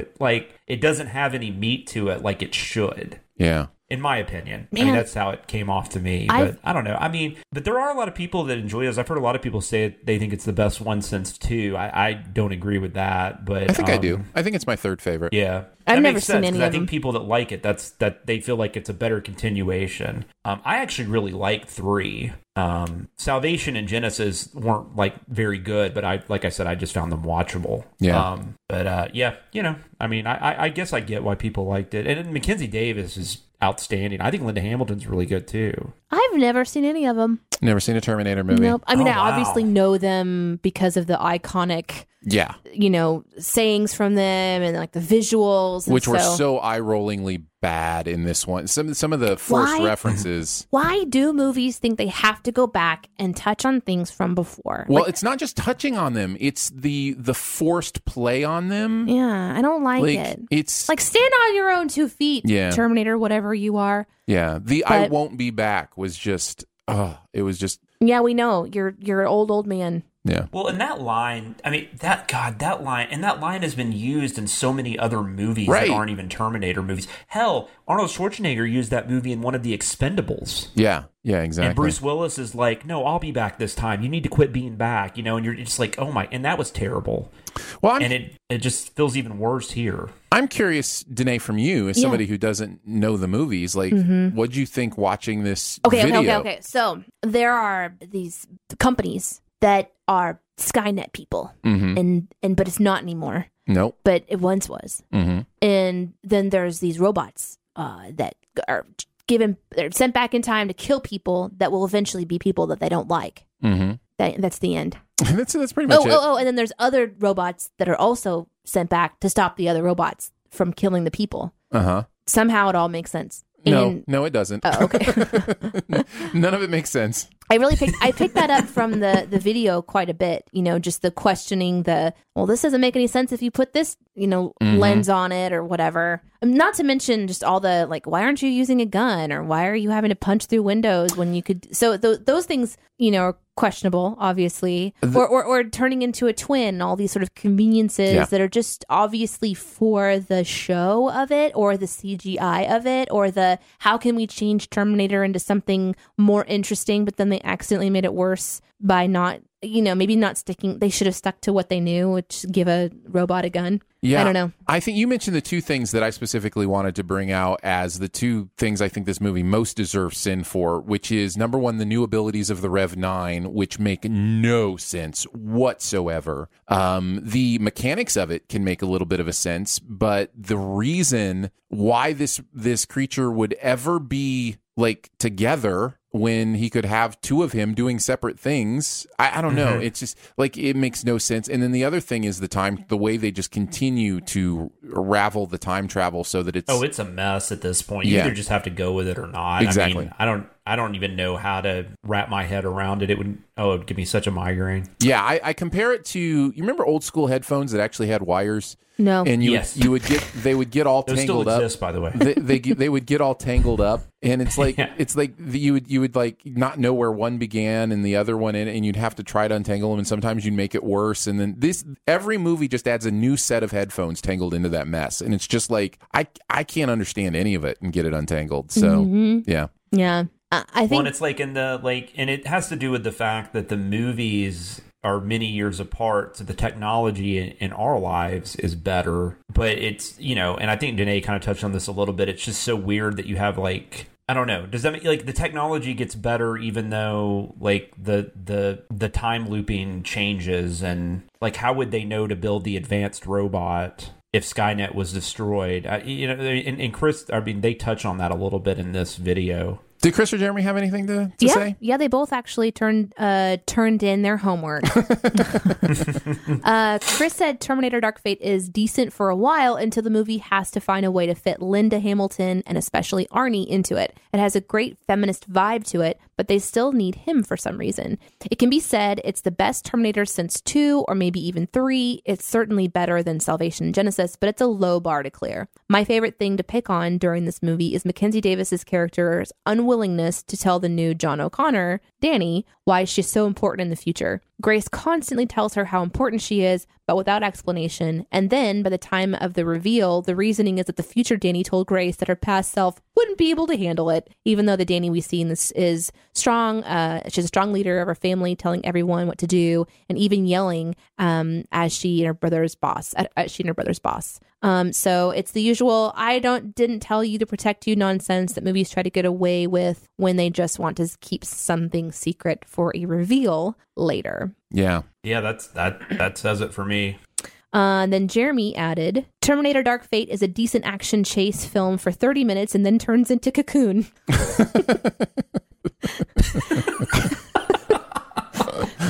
That's amazing. And then how is that not a sin in the video? and then he follows that with, I hated it. Of course. Of course. Chris is right in that forcing Arnie and Linda Hamilton into the plot grinds it to a halt and ruins what could have been fun and fresh. My favorite thing is to nitpick when the stupid Rev 9 Terminator constantly splits into two Terminators at one point in the battle, as though it wouldn't always be better to be two Terminators instead of one. And then he uses the drones to go after them. Drones in all caps. A Terminator using a drone. Can you imagine? Yeah, we can just assume that Jeremy really doesn't like drones, or at least not the way they're used in movies. You could say he's droning on about it. Oh, you could say it. So yeah, I will say the Rev 9 is one of the more interesting villains the franchise has ever had. He's actually legit. He's actually pretty, like, he's not scary, but like, you can see him being an issue. Well, I thought Gabriel Luna was great. Yeah, I had no problem with that performance I at all. couldn't remember the actor's name. Thank you. Yeah, I thought he was great. Is he a Game of Thrones guy or something? Or? I don't know if Gabriel was in Game of Thrones. I know he was Ghost Rider on the Agents of S.H.I.E.L.D. show. That's what I was thinking of, actually. But I knew he was on something recently. Yeah. Well, there you go. Those thoughts on the movie itself. As far as specific sins, I loved the paper football touchdown concept and the fact that the callback is just touchdown. I love that. I thought that was really great. What about you guys? I don't even remember what they were talking about when it got to this, but I just love that part. I love when they do stuff like the update. The movie never explains this. Yeah. We already talked about the clone bot. They didn't keep using that. They mentioned how they didn't separate the saucer section on TNG every time. That was kind of funny. Yes. Even though I do believe they didn't do that because that would be a huge pain in the ass to have to do that every time. Right. But still, very, very interesting. And then I do not care about Grandma and Grandpa's feud, which was how I felt. Yeah. That's during funny that stuff. Scene. Danae? Yes, Aaron? Did you have any other sins you wanted to mention? Did you have a question for me? Yes. What is the meaning of life, Danae? Yeah. Okay. So this is a really big one. So it'll take us a while to talk about, the meaning of life and everything. But actually, it's super quick and easy now that I think about it. I mean, that's how fast I think about things. It's just love, man. It's just love. It's all in that BTS song called On. We legitimately talked about everything except for the cliche places for the action sequence to take place, being Hoover Dam. Yeah. That was one of my favorite sins of that one. Well, and the callbacks for it are real nice too. Mm-hmm. Yeah, that's very well done. There's also a sin at the it's like towards the beginning-ish where the sin is kind of like, I haven't seen this, but I know she's going to throw the phone out the window because that's what always happens because I've seen movies kind of thing. And it reminded me of something that happened in a script, and I don't know what to do. And I can't tell you what script it is because it's coming, right? Okay. So it's a spoiler. We could beep it out. It's beep. I can't tell you. But what I did is as I'm writing it, I'm like, I'll give all the sins back if she vomits on your face right now. But then she actually does vomit on his face, and I don't know what to do. Like, guys, do I keep it in the script and do we give sins back? Or what's crazy is you're not talking about Knives Out, which has that exact same plot point of Really? vomiting on somebody's face. So, well, no, I'm not talking about that. I just I don't know what to do because it was a genuine moment where I was like, I'm going to give all, which is exactly what we do on the channels. I'll give all the sins back if XYZ happens right now. And I'm like, if she vomits on his face, but then she does. And I just had to stop. I had to put my computer away. I think you should give all the sins back. I think you have to either cut it or wrestle with that as the narrator. Because, I mean, if you don't, then you're just cheating. I know. Here's what you do. Okay. Here's what you do. Okay. We're going to write this together right now. Okay. Well, you do like the oh crap from the narrator. Right. This actually happened. Right. And then I may be a jerk, but I'm a man of my word. And they all go away. And then you go, here's the exact same number of sins for this. That's what I was thinking about doing. Yeah, that's what you do. Okay. I'm going to add them all back for something else. Yeah. And all of a sudden, this is worth 63 cents. Okay, good. Yeah, I legitimately was like, I need to reach out to my co-writer here because I don't know what to do, man. Let's move on to Zombieland Double Tap. This is a Cher Watkins script. So Barrett and Jonathan wrote on this. Danae, I'm assuming you've never seen either of the Zombieland movies. No, but I watched the first. Whenever you say that, it's always like you're saying you share Watkins, like sharing like Watkins. Shared. You are, man. You are. No, I haven't, but I watched the Sins video for the first one. Oh, so okay. I feel like I know it really well. Of course. It's the same damn movie. It really is. That's actually what Barrett said about it. He said Zombieland is a rinse, dry, repeat. I could have probably told you how that movie went from the trailer. Jonathan has a good beat on it. Yeah, we were pretty much in sync except for one thing, I believe. But yeah. I must have been in a forgiving mood. I would never say I like this movie, but if you're going to copy and paste a movie, Zombieland's not a bad movie to copy and paste. I had a good time with a lot of this stuff, but at the same time, it's like, how about a new movie? You know? So yeah, look, we did a mini pod. Chris and I did, and actually our friend Dave Irwin was on there with us because he went and saw it with us. And I gave it like a semi favorable review. Like I kind of slightly said, if you enjoyed the first one, you'll probably have fun with this one. It doesn't hold up on a second viewing though. No, I guess I haven't gone to that second viewing yet. So yeah, there's no need to. I just, I remember really loving the Madison character, Zoe Deutsch. That's the one thing I think Barrett and I disagreed on. I had a sin removal for her. As it should be. Instead of a sin removal, there's like 7 sins about how dumb she is. Yeah, Barrett hated that. I thought, but see, I thought it was a play off the dumb blonde in a really interesting way. I thought she was going to be one of the advanced zombies. When I was watching the video, I was ooh, what if she's one of the advanced zombies? That would have been clever. Like, like a brainless. Maybe my love for Zoe Deutsch is, I think she's a great actress. Because she was brainless, Yeah. That so probably then, helps. How cool would it be for her to just be like brainless and then murdering people? There is a moment, though, where you feel like she's well aware of what's going on, though, because Emma Stone's been just talking down to her the whole time, and you get the impression that Madison doesn't get it. But then there's a moment where she says something, she's like, oh, I missed this, or something like that, where you're just like, oh, she's being sarcastic, and she totally got all of this. Yes. I thought it was an interesting little turn on the dumb blonde, but I thought Zoe Deutsch just played it so well. Yeah. So, but the main cast is very unlikable. Yeah, totally. There's nothing more true in this video than at the beginning when it said, we're here to play the hits. It is definitely that kind of movie. So, and the video rightly sends it several times for that. So yeah, and even though we took some shit for that, whatever in the first one about them eating the burger, and that was Patient Zero. That sin that Barrett wrote was so excellent, though, about where he's just like, nut up or shut up, and like you just said, we're playing the hits. Yeah, totally. Danae, what'd you think about the video itself? It really did remind me of the first one in its color and its play and its silliness, and then the sins, of course, pointing things out. For example, the very, very beginning with Woody Harrelson tackles someone and just pointing out how bad of an idea that is to tackle a zombie, and just weird decisions about when to shoot and, things like. Well, and a lot of that stuff, of course, we've sinned Walking Dead episodes, and, zombies are so easy to sin. Yeah. Because it's such a stupid monster. Well, then they all went off of the, I guess into the water or off of a cliff, maybe. Yeah. I wasn't 100% sure where they went in the end. The limbing moment at the end. Yeah. So it's interesting to see how they choose to live. And then I guess they find a group of survivors to not have to just live in isolation any longer, which is maybe a way to kind of put a little bow on some of the story if they don't go back to it. But it just seems like this is a funny, it's a movie that doesn't take itself seriously, doesn't take zombies seriously. It's just there for laughs. But I do like it whenever any of you guys does the thing where you realize that in the movie itself, they should have an awareness of who Woody Harrelson is. I can't remember who the pardon was President for. Wesley Snipes. Yeah. And then it listed, I guess, his movies, and included then one with Woody, White Man Can't Jump. Yeah. Right. And so then, but I like when you guys do that, because I always forget about that being an option. And I think that that's just a funny thing to consider. That at the very least, they should be saying, why do you look just like Woody Harrelson? Right. You know? And I had forgotten, when I wrote that, that in the Zombieland Sins video right before this came out, Barrett might have been, I don't know, somebody touched on that with Bill Murray. Yeah. Because Bill Murray and Woody Harrelson are in Kingpin together. Right. So why wouldn't he be like, you look like my friend? Yeah. Don't I know you? I also really liked the Madison not having a nut allergy. So yeah, that was that's funny. That was one that made me laugh.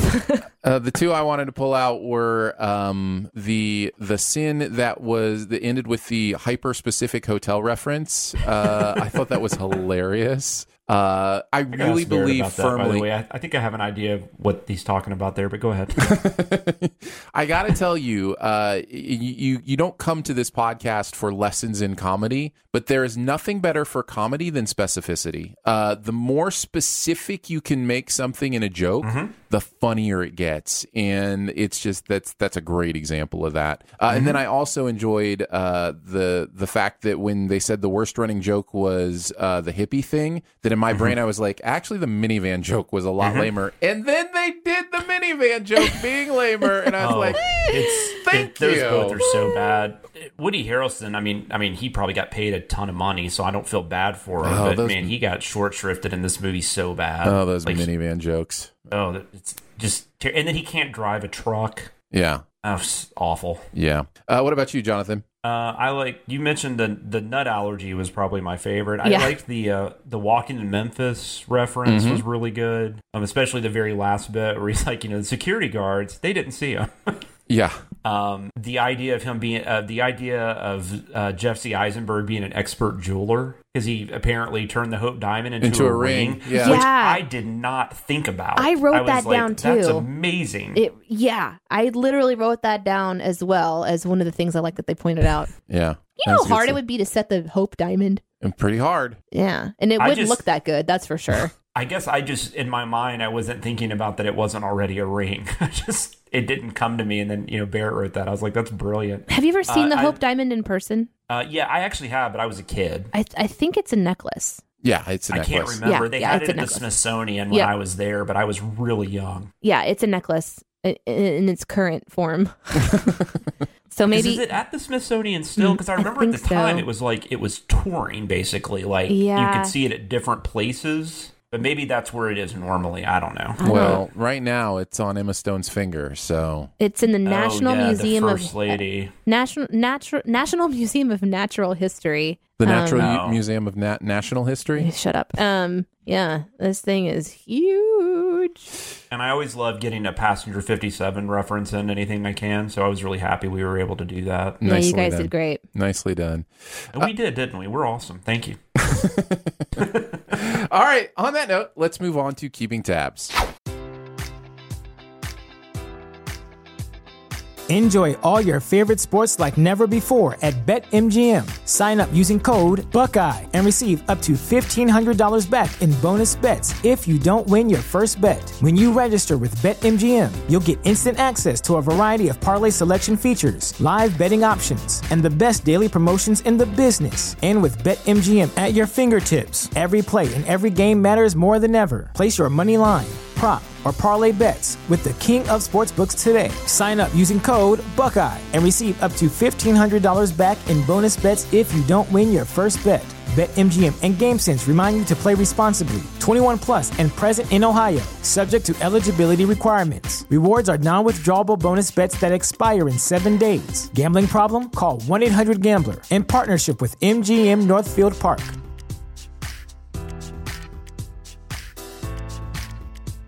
Hey, podcast peeps, it's me again. Those are my dog. Those are my. Every time I talk, wow. Is this how Aaron feels when we're? Okay, we're gonna try this. Okay.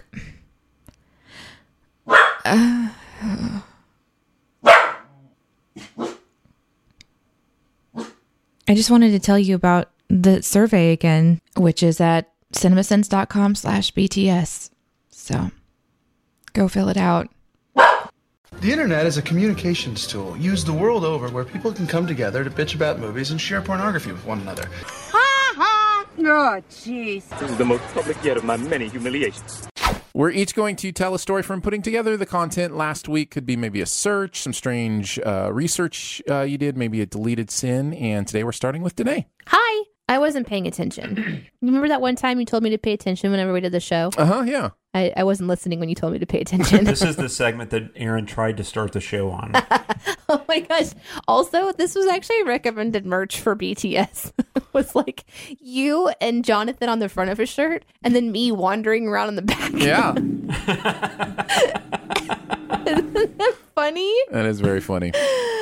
Oh, no. I'm glad people pay attention more than you do. So for keeping tabs, I was looking up a lot of things with How I Met Your Mother, because that's the only one that I wrote on this week. But the one that I really was excited about was my search onto Willy Wonka fruit, because at one point in time, there's this table and it has all these like oddly shaped colored round things, and it doesn't make sense what it is. Somebody said it might look like pool balls from like a pool hall. Something, yeah. But they're Bocce different balls or They're different something. sizes, though. Yeah. And so that didn't make any sense. And also, some are gone later. So why would you just take some and put them someplace else? Yeah, what are those things? The apartment's really interesting. I mean, it's filled with all kinds of odds and ends. There's actually like a jar filled with buttons that's in the background of that show. I found that to be very interesting because I think buttons are cool. But anyway, these balls, all I could think about, oh no, I almost said something terrible. Go for it. Do you have a nut allergy? Sorry. Go ahead and say it, Danae. This is amazing. You actually caught it before it came out of your mouth. It's the first time for everything. Go ahead. No. It's more fun now that you know. Now you can say it even knowing how funny you are. Say whatever you were going to say about being a fan of balls. Go ahead. I almost said all I could think about was I wanted a whole bunch of colorful balls in my mouth. That's not bad. That just means you love diversity.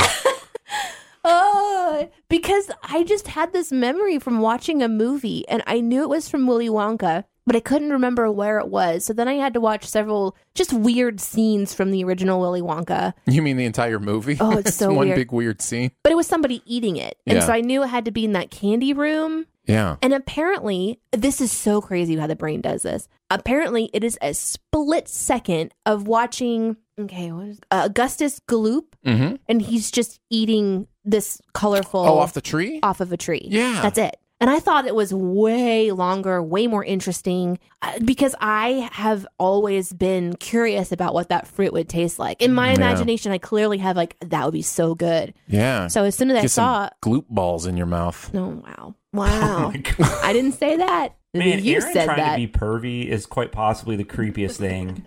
It really Wait, is. what was pervy? I'm confused. What? You guys are confusing me. I have I'm no just idea. joking. It's actually very funny. I think if you add the word gloop to anything, it kind of immediately puts it into I guess the... it wouldn't be pervy. I guess it would just be gross. I don't know. So anyhow, that was kind of Gloop some of my balls. keeping tabs, was learning about all of the various candy, which, by the way, nobody else in the entire world is interested in that particular gloop candy. Gloop balls. The gloop balls. Yeah. Not interesting to other people. It was never turned into a franchise of candy. Is it Goop? Is that the name of the company? Augustus. No. But Oh. is Goop the name of the company that what's her name does? With that vagina crystal. With the Gwyneth Paltrow? Yeah. Yes. Is it Goop? How has nobody Yep. done a parody called Gloop where it's Augustus Gloop trying to sell like Candy. vagina candy Oh, or something? vagina candy. Of course. It's what everybody wants. By the way, super quick, this just made me think of this, but in the outtakes on last week, because sometimes with these Skype delays, I don't hear everything until I listen to the podcast. But when I made that comment about there was an alternate ending for Frozen, and then I just said, Kristoff is in the car, and then Aaron just goes, "Oh, Jonathan." I felt like I was like his kid or something. And I did not hear that on the recording. So when I heard that on the I could not stop laughing. That's great. That's great. Oh, Jonathan. I'm so disappointed in you right now. That's all I have for mine. What about you, Jonathan? What do you got? I looked up if anybody, and I didn't really get a great answer, but I was trying to figure out when Mountain Dew expires. There's a scene in Zombieland where Jesse Eisenberg pours himself a Mountain Dew Cold Red, and at this point, it's been 10 years since the zombie thing started. So I'm assuming no Mountain Dew Code Red had been bottled in 10 years. Right. And he just opens this 2-liter. So I was like, there's no way. Even if he had just opened it, I'm just like there's no way. And we ended up not using it. But I was like, there's no way that lasted 10 years. Yeah. And it might even be poison at that point. I don't even know. But if it wasn't to begin with. If it wasn't to begin with. Exactly. I couldn't find anything definitive. The best thing I could find was there was something about where people were estimating it was about 12 months to taste like new and 24 months to where it was still drinkable, which is way off of 10 years. So if anybody knows... I'm actually curious at this point because I was shocked. It's always shocking when you can't find something online. Yeah, right?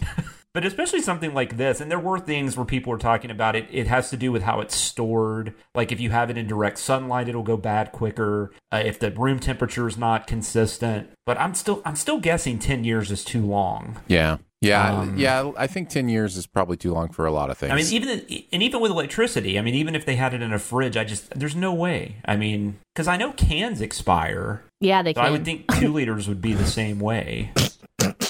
What? She's just so pleased with herself.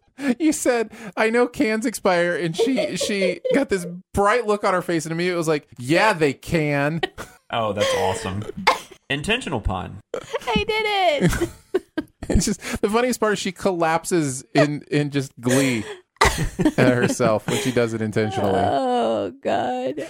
I wanted to mention that I did research on the laugh track, speaking of laughing, for How I Met Your Mother, because there is a sin about it not being filmed in front of a studio audience, which is true. And when I did the research, it's kind of fascinating what they tried to do with this, because they knew the show wasn't going to be able to have a studio audience because of how much it jumps around in locations and time and all that kind of stuff. And so one of the producers, I think, is quoted as saying, we would have had to put the studio audience on, the payroll, basically, to have them stick around for that much. And so what they did was they would film it and have the actors give a little space after what were supposed to be funny lines. And then they would show it to what do you call that? The test group. Anyway. Focus group? Yeah, like a focus group, and then record the focus group's laughter, and then use that in addition to the usual laugh track tricks and that kind of stuff. And what was fascinating to me was, in the sin, we just mentioned that it's not filmed in front of a live studio audience. And then people in the comments are like, yeah, but those are actual people because they did a focus group. As if that's better, as if that somehow makes it funnier or okay. Like, it's just, I don't know. It's really interesting to me to see how much they try to produce up the humor of old school sitcoms like that. Just imagine. Yeah, like why did they just not have a laugh track at that point? Because there were other shows that didn't at that time. Yes. I mean, The Office was on at that time. Listen, I am a developed enough adult human to know when I want to laugh. You don't have to tell me where the laughs are. Well, and it's like a film, like a comedy. Yeah. I mean, that doesn't have a laugh track in it, I mean, no. Yeah, we're able to do that. Yeah. Well, I agree. I'm wholeheartedly with you. I just don't think just because a show has a laugh track means it's bad, but I know what you're saying. And I guess now that we don't have as many of those, yeah, it becomes a little more obvious. I just wonder how that focus group would work now in meme culture. Where I can't believe they had to focus group every episode. I don't think they did. There's no way. Yeah, I don't think they did. Because now humor is so different. Because we just see so much humor, especially with meme culture. Like, this is what would happen. It'd be like, that'd be someone's laughter. Yeah. Just sort of like a nose snort. Well, even in these focus groups, they are amping them up and telling them to, laugh like crazy. And in that room, they're just pumping in laughing gas and not telling them. That's right. Have you ever done one? Me? Yeah. Yes. Yeah. Yeah. They're interesting. I've been to a live taping. They bought us pizza about 4 hours in. Because that's the thing you don't realize is they take like 6 hours to film. Oh, I mean, have you ever done a focus group? Oh, I have done focus groups as well. Yeah. Yeah, fascinating stuff. I don't know if it was really a focus group because it was just me and a couple other people. I mean, I guess it was, but like they used to do that in the mall close to where I grew up. They would do movie trailers. I thought you'd get free passes to the theater and stuff if you watched a movie trailer and talked about if you were like, I remember watching Under Siege 2, the trailer to that, and nice. You probably would have hated that. Probably. You'd have been like, no. I thought you were going to say... movie trailers shouldn't exist. Where's my coupon? I thought you were going to say... I don't know if it was actually a focus group. It was just a couple of us in my friend Uncle's basement. was real dark. It was real dark. Kind of dank. Yeah. I don't know what was going on. They asked me to take my shirt off. It was weird. It was really weird. strange. I was like, Now that I think about it. I don't even know if we filled out a form at the end. Oh, well, there you go. That's as good as way as any to wrap up Keeping Tabs. We'll head on to the comment section. I appreciate your honesty. You're a real straight shooter. You are the ones who are the ball lickers. We're each going to pick a comment or two to respond to from this week's videos. What do you got, Jonathan? From Zombieland Double Tap, I made a joke about he was wearing the Dragon's Lair t-shirt, and I made the comment that Dragon's Lair was a terrible game, and I referred to it made the Friday the 13th NES game seem like an easy game to play or whatever, because that's a notoriously ridiculous game. Right. And then Ryan Clark commented, Dragon's Lair was first an arcade game that wasn't anything like the NES version. It was playable for one. I'm saying that because I wanted to point out I was talking about the arcade game. I just happened to use an NES game as an example to compare it to. I assumed you were talking about that. Yeah, was not playable. No, it was horrible. It was ridiculous, and it was like one of those at the time, like it either, because at the time I guess games were like 25 cents. That one was like either 50 cents or maybe it was even $1. Yeah, it was expensive. It was stupid to play. It didn't make any sense as a video game. Mm-hmm. You just interacted with it because it was a cool animation style in a video game, and nobody ever seen that before, and because it had the typical objectification of the woman in scantily, clothing. That's scantily clad. They even made fun of it on Stranger Things. Yeah. So anyhow, I thought that was a perfectly valid sin. Yeah, perfectly valid. I want to throw a couple props out before I get to my comment. Praneev Ramkumar in the Breaking Bad video and comment says, the opposite of a detective, a defective. And I thought that was really clever. Nicely done. And less weird to say. less difficult to say, which probably makes it worse. It's more fun to have Jeremy say difficult things. What's a show? I'm sure he thinks that. What's a show about a defective detective? Is it called The Defective Detective? I mean, there's got to be a show out there where the detective is just really bad at their job. Pink Panther, Mr. Magoo. Mr. Magoo. Yeah, totally. Cool. Oh, Pink Panther, definitely. So, and then this one is, this was also from the Crawlspace video. Can we have an official CinemaSins t-shirt with the Cranston walked so the Joker could run quote on it? I just mentioned this because, get your requests in for what you want on a CinemaSins t-shirt, because we are doing that. If it's just words, do you not have to worry about copyright?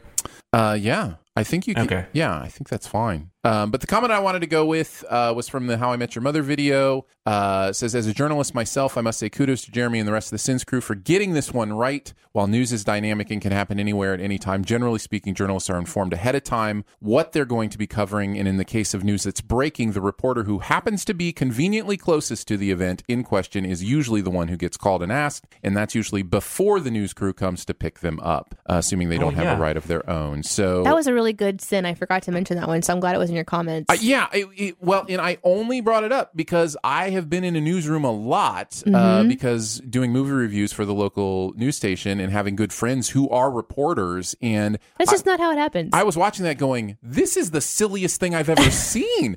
They're going to get in a news van and drive around looking for her? Like, it made no sense. Also cell phones. Well, she should have had one. That's true, especially if you're a reporter. So yes, I did appreciate that backup. Yeah, exactly. What about you, Danae? I've got 2 reviews I'm going to do as comments because I'm so excited. Because you don't care about the rules. Nope. The first one was tweeted at CinemaSins BTS. This comes from Jeremy. He said, I tried sending this to here's your dang review, Danae, at cinemasins.com, but it wouldn't work. A shrug of the shoulders. So the screenshot is, fine, Danae, here's your dang review. I love these guys. Aaron, Jonathan, and Danae have such awesome chemistry and are so fun to listen to. They give a peek into the world of CinemaSins and how they put together their videos. But they also go into so much more, oftentimes inappropriate. Yes, I added that part. Way too much more. If you're at all a fan of CinemaSins, then this is a must listen. Thanks for the review. That's actually a super, super good review. The next one, actually, so then I created the email, and I got one from J-Dub, who says, these chips are good. Love listening to the B Team every week. The trio of Danae. Hi, Danae. Hi. Jonathan and Aaron are a great mix and compliment to each other. So and then 5 stars. But what's interesting about this screenshot is that underneath it, he had given 1-star review to Tumblr and a 5-star review to Reddit. So we are on par with Reddit. You guys are great. So anyways, those are the comments I wanted to highlight. Thanks. Because technically they are comments. Technically anything is a comment. Danae, you got me on a technicality. All right, let's move on to Beyond the Sins. To infinity and beyond. Somewhere beyond my wild history.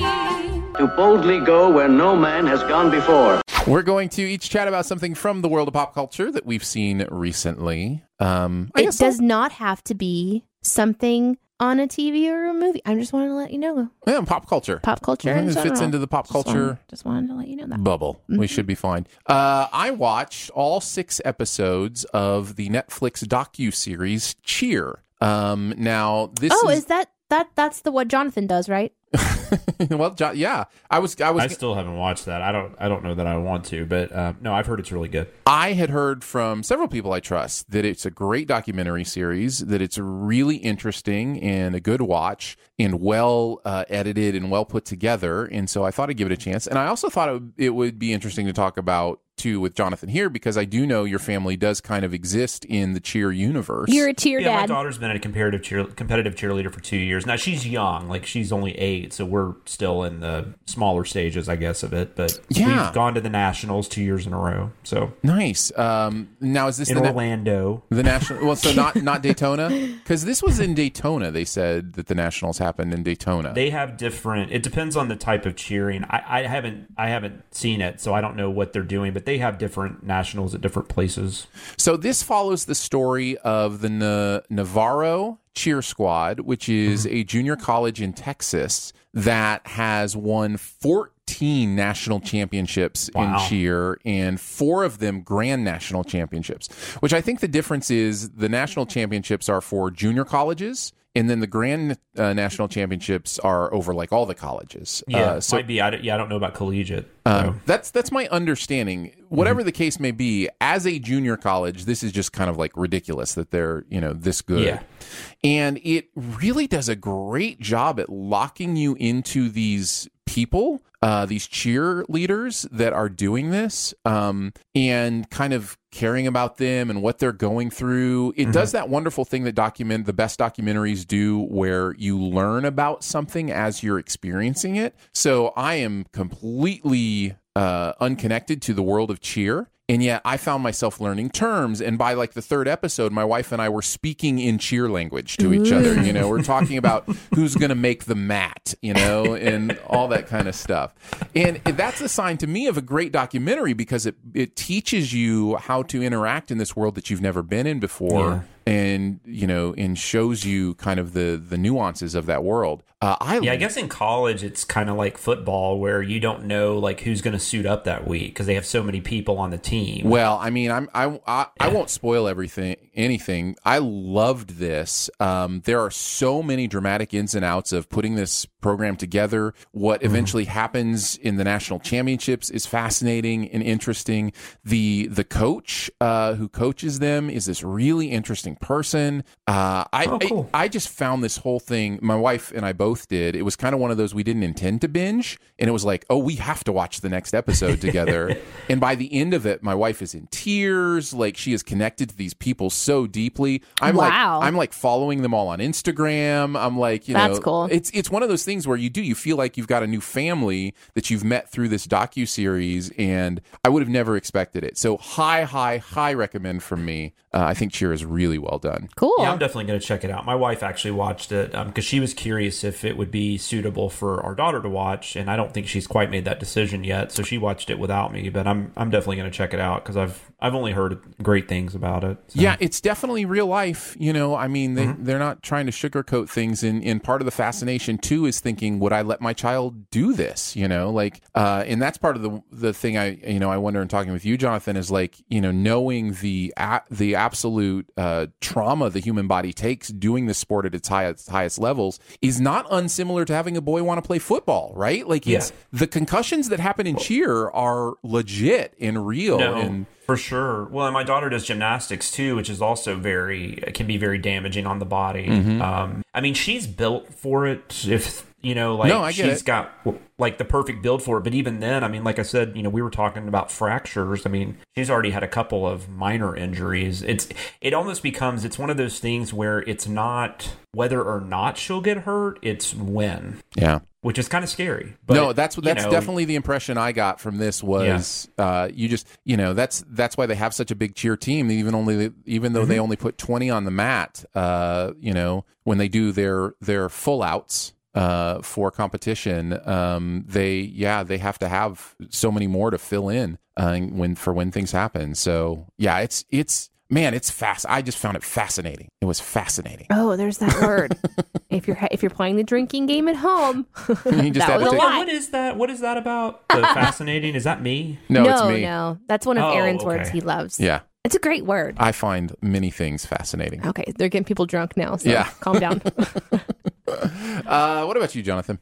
So I'm going to talk about a podcast again, which I talked about one last week. This one is called Chat Cemetery, and I'm talking about this for any fans of Stephen King. I think this is a great podcast. This woman, Deanna Chapman, she started this a couple years ago, I guess, and she started with Carrie, which was his first novel, and she's covering every book and every adaptation chronologically. And she has a guest on every week to talk about it with her. I may or may not have recently guested on one. So that has nothing to do with why I'm talking about it, of course. But that might drop in a few weeks, not sure. But yeah, no, it's a really cool podcast. And I've actually started reading, and in some cases rereading King from the beginning, because he has such an interesting literary world that he's created and I've always read his books kind of sporadically, and I finally just got to a point where I was like, I think I want to go back to the beginning and just kind of read from there, because everything kind of ties in, and I was really curious to kind of read that chronologically and see by release date, and see how everything kind of like plays off each other and stuff like that. I'm about 7 novels in. I'm actually about to do one of my first really major blind spots, which is I've never read The Stand. So I'm looking forward to that. So I've been kind of doing that like every other book I read. I'll throw a King novel in. But this podcast has been perfect for me to follow while I'm doing that, just to hear people talking about it. And I really enjoy it. And then, like I said, she was nice enough to ask me to be on here recently, and I recorded that. I think I'm actually going to record another one with her here in a few weeks. So that's also been a bonus. Getting to be on these other people's great podcasts has been a lot of fun. So yeah, I wanted to pump it a lot. She's a very, very nice person, very great person, trying to make this her, she's got a couple other podcasts too, trying to make this like her career. And I think you guys should definitely check it out if you're a fan of Stephen King. It's called Chat Cemetery. Now, the important question is cemetery spelled with a C or an S? It's spelled with an S. Of course it is. It's a great title, by the way. Like, I don't... Yeah. I'm envious when people come up with cool titles. Me too. Yeah. I love coming up with cool titles. It's one of my favorite things. No, that's why we're friends. Did you know that? That's the only reason. The only reason. That's the 6% this guy's a total loser. No. This guy's a dull hang. Okay. But man, can he come up with titles. I thought I could play it off, but once you started like digging on yourself, I'm like, no, that's my friend. What about you, Danae? I've got a really quick and easy one this week. I also just update. So last week I had mentioned Fantasy High Podcast, which is a Dungeons and Dragons podcast. I actually finished it this last week, and it is super, super good. So if you decide to listen to the Fantasy High podcast, it's start to finish. It's like one story arc, but then apparently they do like sophomore year, and that's a separate podcast. So they continue with the characters. So if you really like them and you want to go back and listen to more, you can do that. Which I didn't realize, but Dimension 20, the people who put it on, tweeted at me after I said I finished it, and I had a little fangirl freak out moment, not gonna lie. The production quality on it, like I said, is superior, and the wrap up to the show was really fun. Nice. Like the big final boss was really fun. It's definitely R-rated, which of course you guys love. So Sudoku, though, is my recommendation this week. The game? Well, I found an app that isn't balls, and I'm Glute balls? It's not glute balls. There's a lot of Sudoku apps out there. If you like Sudoku, you know this. This one is clean and simple, and there's not like ads. And I just think it's sharp and it's like simplistic gameplay, which I look for when it's a game like Sudoku. You don't have to make it complicated. It's by Dustland Design, Dustland, Dustland Design. Is it just called Sudoku? Nice. It's Sudoku - the clean one. Is it really? I promise. Yeah. There are... That makes me think there's like all these rated X Sudoku games out there. What would that even look like? Oh, this isn't one of those porn Sudokus. How would it even be porn? It's just all 6s and 9s. You can... that's the only thing you can do, because it is all numbers, right? I know it. Yeah. Honestly, maybe I don't know what Sudoku is. You can change the background color. I have mine set to black with, white numbers and then like a lime green sort of outline. And there are there are some ad things, but it's like the appropriately sized small ones. They don't pop up in the middle of your freaking game. Let me ask you a question, because I dig myself some Sudoku. Mm-hmm. The thing I always find difficult about doing it in an app is the notes you give yourself. The notes of what can't go in a certain box, what, obviously if something has to go in a box, you put it there. But I'm just saying, like, the idea of how you eliminate your choices options and making notes. Like, does this have a way to do that, or is it just you have to figure it out in your mind or have a separate piece of note paper?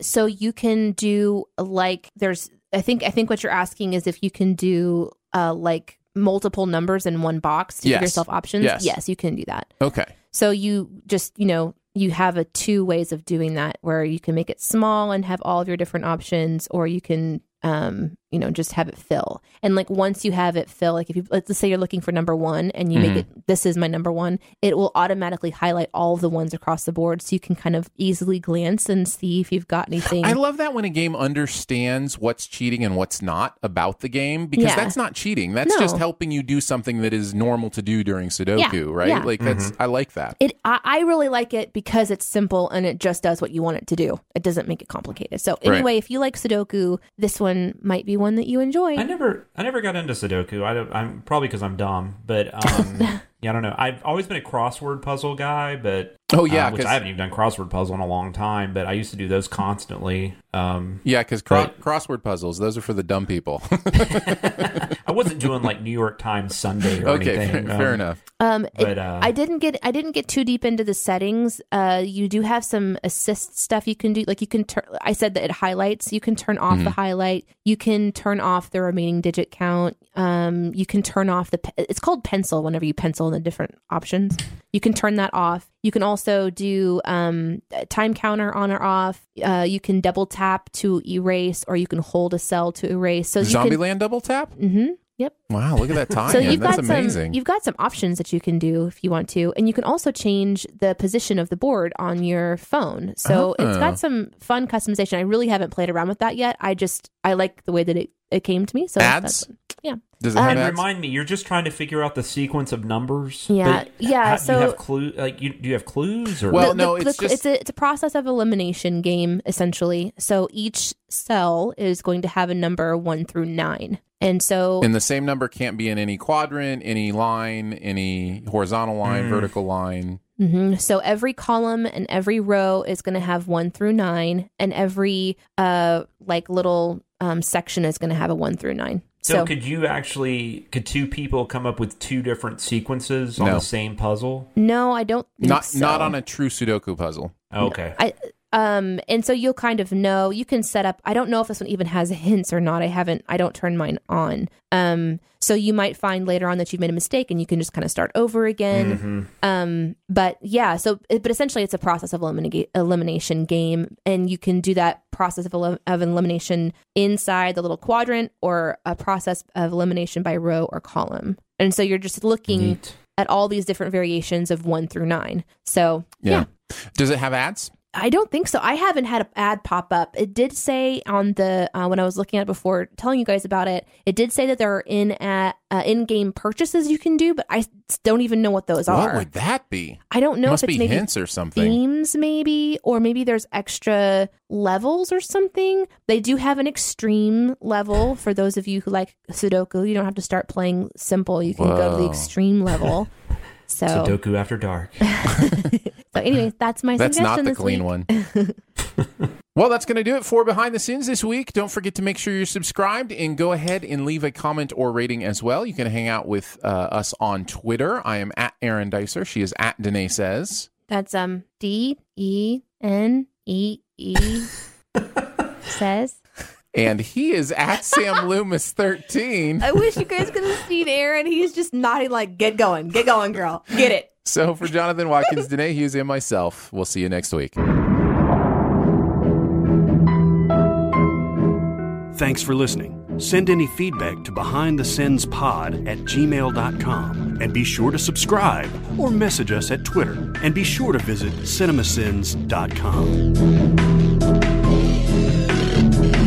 Hey, today I'm not going to be going to any like really important places, but do you think that when I do go to a place that people are going to be offended by my really dirty sweater? Is this offending you? Oh, you've got mom shoulder. Yeah, I for sure have mom shoulder. I don't know what it is. It's definitely crusty. Well, that is one of the key characteristics of mom shoulder. Yeah, is the fact that you don't know what is crusted. Smells maybe like cereal, maybe oatmeal. I think there's a 50% chance it's breakfast of some sort. Oh no, this part definitely smells more like, I don't know, a crusty egg. There's 30% chance it's I'm gonna lick it. Spit up of some kind. Okay, not licking it. Every time we do the show, I spit up a little bit. There's just a little bit of bile that kind of like rises in my throat. Glad you love the show so much. It's nerves. Gosh, I hope they like me.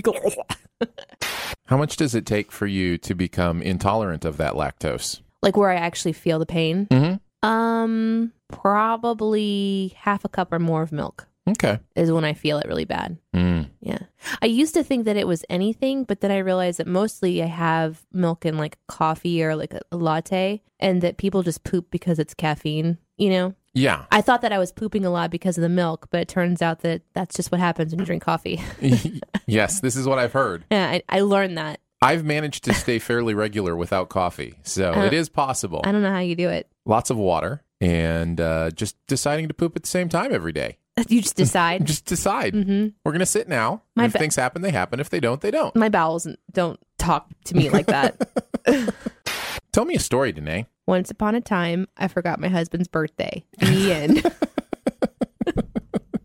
Well, at least it was only for like a day, right? 13 days. Yeah. 2 weeks. I got a text message from my aunt, who I barely see. She lives in Texas. When's Justin's birthday? And I was like, I'll just get back to her later. And most of the day goes by, and then I get back to my phone. Mm-hmm. I'm going to respond to my aunt now. And as I'm like going, just a couple weeks ago, and I went, it was a couple weeks ago. And my husband had just got back from grocery shopping, and so I ran out to the garage and I opened the door. Iris is asleep in the car, so I can't like yell immediately or whatever. When he looks at my face, he's like, what? And I just like kind of like a sad puppy, just sort of like move across the garage. You did the forgive me walk? I was entertained. Can we call that the walk of blame? And ashamed. So what's an entertained, ashamed walk? Yeah, well, I mean, the walk of shame the means walk something of shame-ertained? specifically. So I was thinking walk of blame. Yeah. But I'm not blaming anybody. Yourself? I can't blame myself. Oh, really? No, I really can't. He was like, what is this face? And I said, I forgot your birthday. And he just smiled so big. Yeah. Well, because he's obviously purposely not mentioned it to you. And I said, you didn't. Waiting to see how long it would take you to figure it out. He was hoping I was going to forget for the whole year. You get to next February and you're like, oh, wait, plan. Did we do this last year? Yeah. His plan was to say, so it's been a year. I'm not on Facebook anymore. Me either. So nobody, like, I'm not seeing anything there because I don't go there. Yep. I'm not getting messages. It's like the phone number thing. Because we have cell phones and we just push a face, we don't remember people's numbers anymore. And because people have Facebook, they don't remember people's birthdays. I had 2 reminders in my calendar. Okay, well, that's on you then. I am putting all of my brain power into my job right now, and it's showing. Like, there's other areas of my life that super need attention, and so I really need to work on that balance, but I can't blame my job. That's my fault. So we just had a really good laugh about it, and I just said I was sorry. And he was like, so how did you remember? Like, what prompted the memory? I was like, my aunt texted me. It's so cool that he's not angry about it or whatever. Like, I tell you, I'm married to another person who is not a remember my dates, you don't buy me stuff kind of person, and it is my savior. You know, like we came through our anniversary last year, and neither of us gave each other anything. So it's kind of like we're not built that way. Thankfully, either one of us, because if one of us was. Yeah. It would be rough. Well, that's the thing is I'm not that way. If he forgot something, it really wouldn't bother me either. I'm an everyday guy. Like I'm celebrate it when you think it, when you feel it kind of guy. I'm a birthday everyday person. For sure. Give me presents you celebrate every day. the people in your life when you think about them. With presents. With gifts. Well, see, that's the thing. Neither of us are gifts people. Like gifts don't mean anything to us. It's Buy me something. It's a waste of money. It means you love me.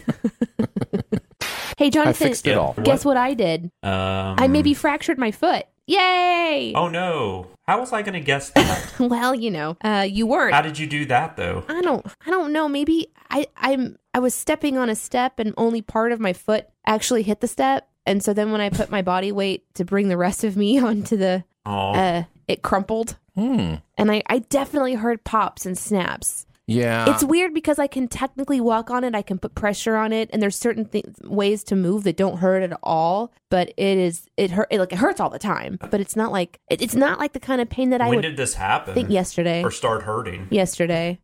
Yeah. Well, my mom, she had a break in her foot that was so small that she could totally walk on it. But then when they took an x-ray, they saw that it was all these little spider fractures. And so then she had to wear a boot for a while it healed. And so then here I am going, well, maybe I did break something, but I can still use it. So how long do I go before I go to the doctor? Because I am a avoid the doctor until you're on death's door person. Yeah, I would just go get an x-ray. There's no reason not to. And from what I understand, there's not a whole lot they can do about it other than put you in a boot, tape you up, something. Right. So why don't I just wear my own boots? I'm wearing boots today, I mean, if you had a friend, like if you lived here, my wife would totally hook you up with a boot. If you had a friend that was an orthotist or knew an orthotist, you could probably, But if it ends up being something more serious, I thought you were gonna say that you were gonna totally hook me up with an X-ray machine, and I was like, sweet man. No, my wife is I didn't know if you know that. She's a prosthetist orthotist. She fits people with orthotics and stuff. Did we all of a sudden start talking about dinosaurs? What are these words you're saying? Orthotist. I swear Alan Grant was looking for the prosthetist orthotist on Jurassic Park. Are you guys as scared as I am about the coronavirus? I'm terrified. Nope, not at all. And I not don't want to leave my house. Well, I mean, what are you scared you're going to catch it? I don't know. Just because that's just stuff like that. Just it's a ridiculous fear, but I have a lot of ridiculous fears. This is one of the least ridiculous fears I have. There's just diseases in general just freak me out. So there's nothing wrong with fearing outbreak. Outbreak is a legit thing that could take us all out. The difference with the coronavirus is it is definitely one of the most aggressive epidemics that we've seen ever. If you watch the graph compared to other things like bird flu or those kind of things that have come and gone, or Ebola or whatever the case might be, it's crazy aggressive. But I mean, from what I understand, it's fairly easily treatable and is actually not that rough to go. I mean, it's you should be just as worried about the flu as you are about coronavirus. It's, I just want to say I understand, because when I was pregnant, I traveled to Florida, and hundreds of miles away in a city far, far, far away, the Zika virus had just landed. And so that had more drastic impacts on pregnancy. While I was in Florida, close-ish, I wore long sleeve shirts, I wore pants. I completely tried to cover myself so that whenever I was outside, I went and got all natural bug repellent and just sprayed myself every time I was going outside, because I was super freaked out. And there was this whole Zika thing going on, and people at the conference were like, "You're really pregnant. What are you doing in Florida?" And I'm like, "Stop it." It took me. Yeah, that's a good thing to say. It was so scary to go to Florida. That was one of the scariest things I've ever done. You're like, couldn't you just call me fat? I would have preferred that over. Just say I'm going to pop. No, you didn't like lick any desks while you were there. No, I take it? Nope. Okay. No, you guys are missing out on the desk licking. No, Aaron, you very much have said that was a dumb thing. Don't even play. Listen, I'm glad I went through it. You know, life teaches you things. No. No, but I think because they were shutting down like major business, like, you know, major money making things like film productions and stuff like that. And it's probably because we have more media now too, so we hear about that stuff. Yeah. More than we did like 20 years ago. But I guess that's where I started getting like, man, they're really like just like shutting the country down. Yep. Well, Mike Pence is here to save the day, so we're all going to be fine. I had an Independence Day meal with one of my children this week. It's not the 4th of July, dude. I know. Independence Day meal for us is when our children are like, I'm moving out. Oh, snap. You mean to leave the nest meal? Yeah. Is this the oldest? No. I take it? No, it's the youngest. He's, yes. He's only 14. He's 15, by the way, and has a driver's permit. It's crazy. That's crazy. No, my second oldest, who is 19, he's moving in with some friends. And so we took him out to lunch and talked about adulting stuff and, you know, making sure he's ready. And he seems to have a good plan. How far away from you is he going to be? Not far, 10 minutes. So he's kind of feeling his independence, and that's like it's a big day. That's the goal, right? It's a big day. Yeah. So he's going to realize quickly he hates roommates. Although you've got a big household, well, so he already lives with roommates. Yeah, that's the thing. He lives with a brother in his roommates. Yeah, he's going to have his own. He's going to love having freedom. He's going to have his own room for the first time in his life. So yeah, nice. He's going to do what I did, which is the room that you live in. Don't say that. Don't say that, Danae. What did I do that's so jacked? I guess you know so many of my stories. I know a lot of your stories from when you were finding your independence. Yeah. I definitely wouldn't recommend some of the choices I made. Right. I'm thinking that's of all this, I'm saying. I'm thinking of this one particular house. Now, this is the house I'm just saying during this time of their life, if you could, abstain from they're going to be just like me. Oh, no. You should go give his son some tips, Danae. Yeah, first, don't move with the mice in your home. Don't take them with you. Check all your boxes. Yeah. So you don't move a mom and baby. Go buy a used desk and lick it. Yes, of course, that'll help. So wait, so you accidentally packed mice? That's just kind of now hitting me. In that house, when I finally got around to unpacking some stuff, I had this big trash can. It was a pink plastic trash can that was actually meant to be like a laundry basket, but it was like looked like a big tall pink trash can, solid plastic, and it was filled with my shoes. I just put all my shoes in there, put them in my car, and moved to the next place. And then my favorite shoes were on top, so I was like, you know what, I'm gonna go through. I'm gonna get all my shoes out. So I start to get all my shoes, and when I get towards the bottom, I had these cork wedge shoes. So they were wedge and they're made of cork, and they had. Is that why they call them cork wedge shoes? Shut up. I'm trying to describe them for anyone who doesn't understand fashion. Doesn't understand the words you just said? Fucking you. Can you explain what a Velcro tennis shoe is next, You know please? what? I think I'm done. The mouse had burrowed into the cork. Uh-huh. Oh, you were freaking me out. Of the shoe and made a home and had babies. Oh no. And so it was this frantic mouse and these tiny pink babies. Aw. So of course. Oh my God. This is like an urban legend. No. This is true. This is true. Oh no, it gets. Oh my God. I don't know where to stop the story, because the story goes on and it gets pretty crazy and it gets As wild. if it's not crazy enough. I just don't like mice. We had our old house. Then I should stop. So you've got the little old mousie that lived in the shoe. Yeah, had for so real. many children she didn't know what to do. What happened next? That's just terrifying. Well, the joke then became that because I was such a messy person at that time, I didn't have any at that time. I am much better, dude. What the hell? I'm sorry. For whatever reason today, I'm picking trying to shit give up to throw at you right now. No. I'm trying. These are pins. They have pokey edges. This is going to hit you in the face, be man. fair. You do this to Aaron every week. I was going to say, for whatever reason, this week I'm giving it back. You know, so I'll stop if it's getting to you. I'll stop. No, you are a lot cleaner than you used to be. That is for sure. Yeah, fuck you. Anyhow, continue. Tell us about the mice family. No, I think that's a good place to stop this story because it gets gross and it gets weird and it gets fun. There's a great story. Listen, send your request. Does she eat her babies? Send your request to hear the rest of the story to what's the rest of the story at gmail. At cinemasins.com. By the way, we did get lots of emails. Not lots. I got one. I got two, technically. Yeah. Did you get emails? I got an email to, email suggestions at cinemasins.com. They suggested fascinating at cinemasins.com. I got one from... You guys are going to love this. Hold on a second. I got one from JDub to here's your dang review, Danae at cinemasins.com. Except that one doesn't exist. No, I made it. Oh, you did? Because someone We didn't even talk about that in the show. Yeah, we did. No, that one's not in the show anywhere. Really? Yeah, that's when he just made that up as a joke. Well, and then you made now. it. So now people are making up joke emails on Twitter. Dang it!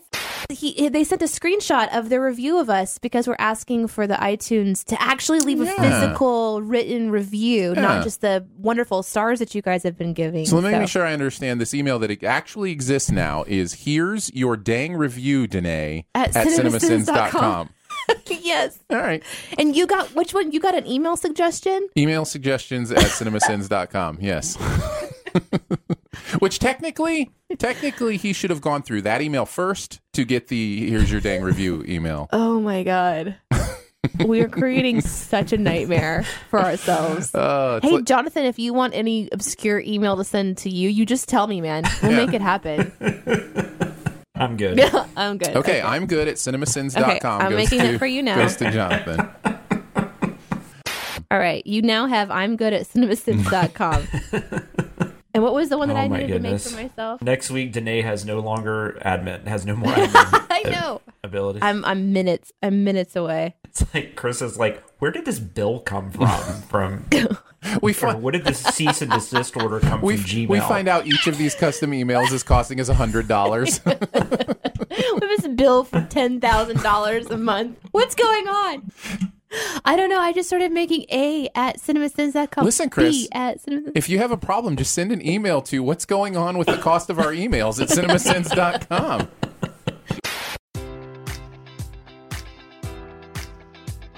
Enjoy all your favorite sports like never before at BetMGM. Sign up using code Buckeye and receive up to $1,500 back in bonus bets if you don't win your first bet. When you register with BetMGM, you'll get instant access to a variety of parlay selection features, live betting options, and the best daily promotions in the business. And with BetMGM at your fingertips, every play and every game matters more than ever. Place your money line, prop, or parlay bets with the king of sportsbooks today. Sign up using code Buckeye and receive up to $1,500 back in bonus bets if you don't win your first bet. BetMGM and GameSense remind you to play responsibly. 21 plus and present in Ohio, subject to eligibility requirements. Rewards are non-withdrawable bonus bets that expire in 7 days. Gambling problem? Call 1-800-GAMBLER in partnership with MGM Northfield Park.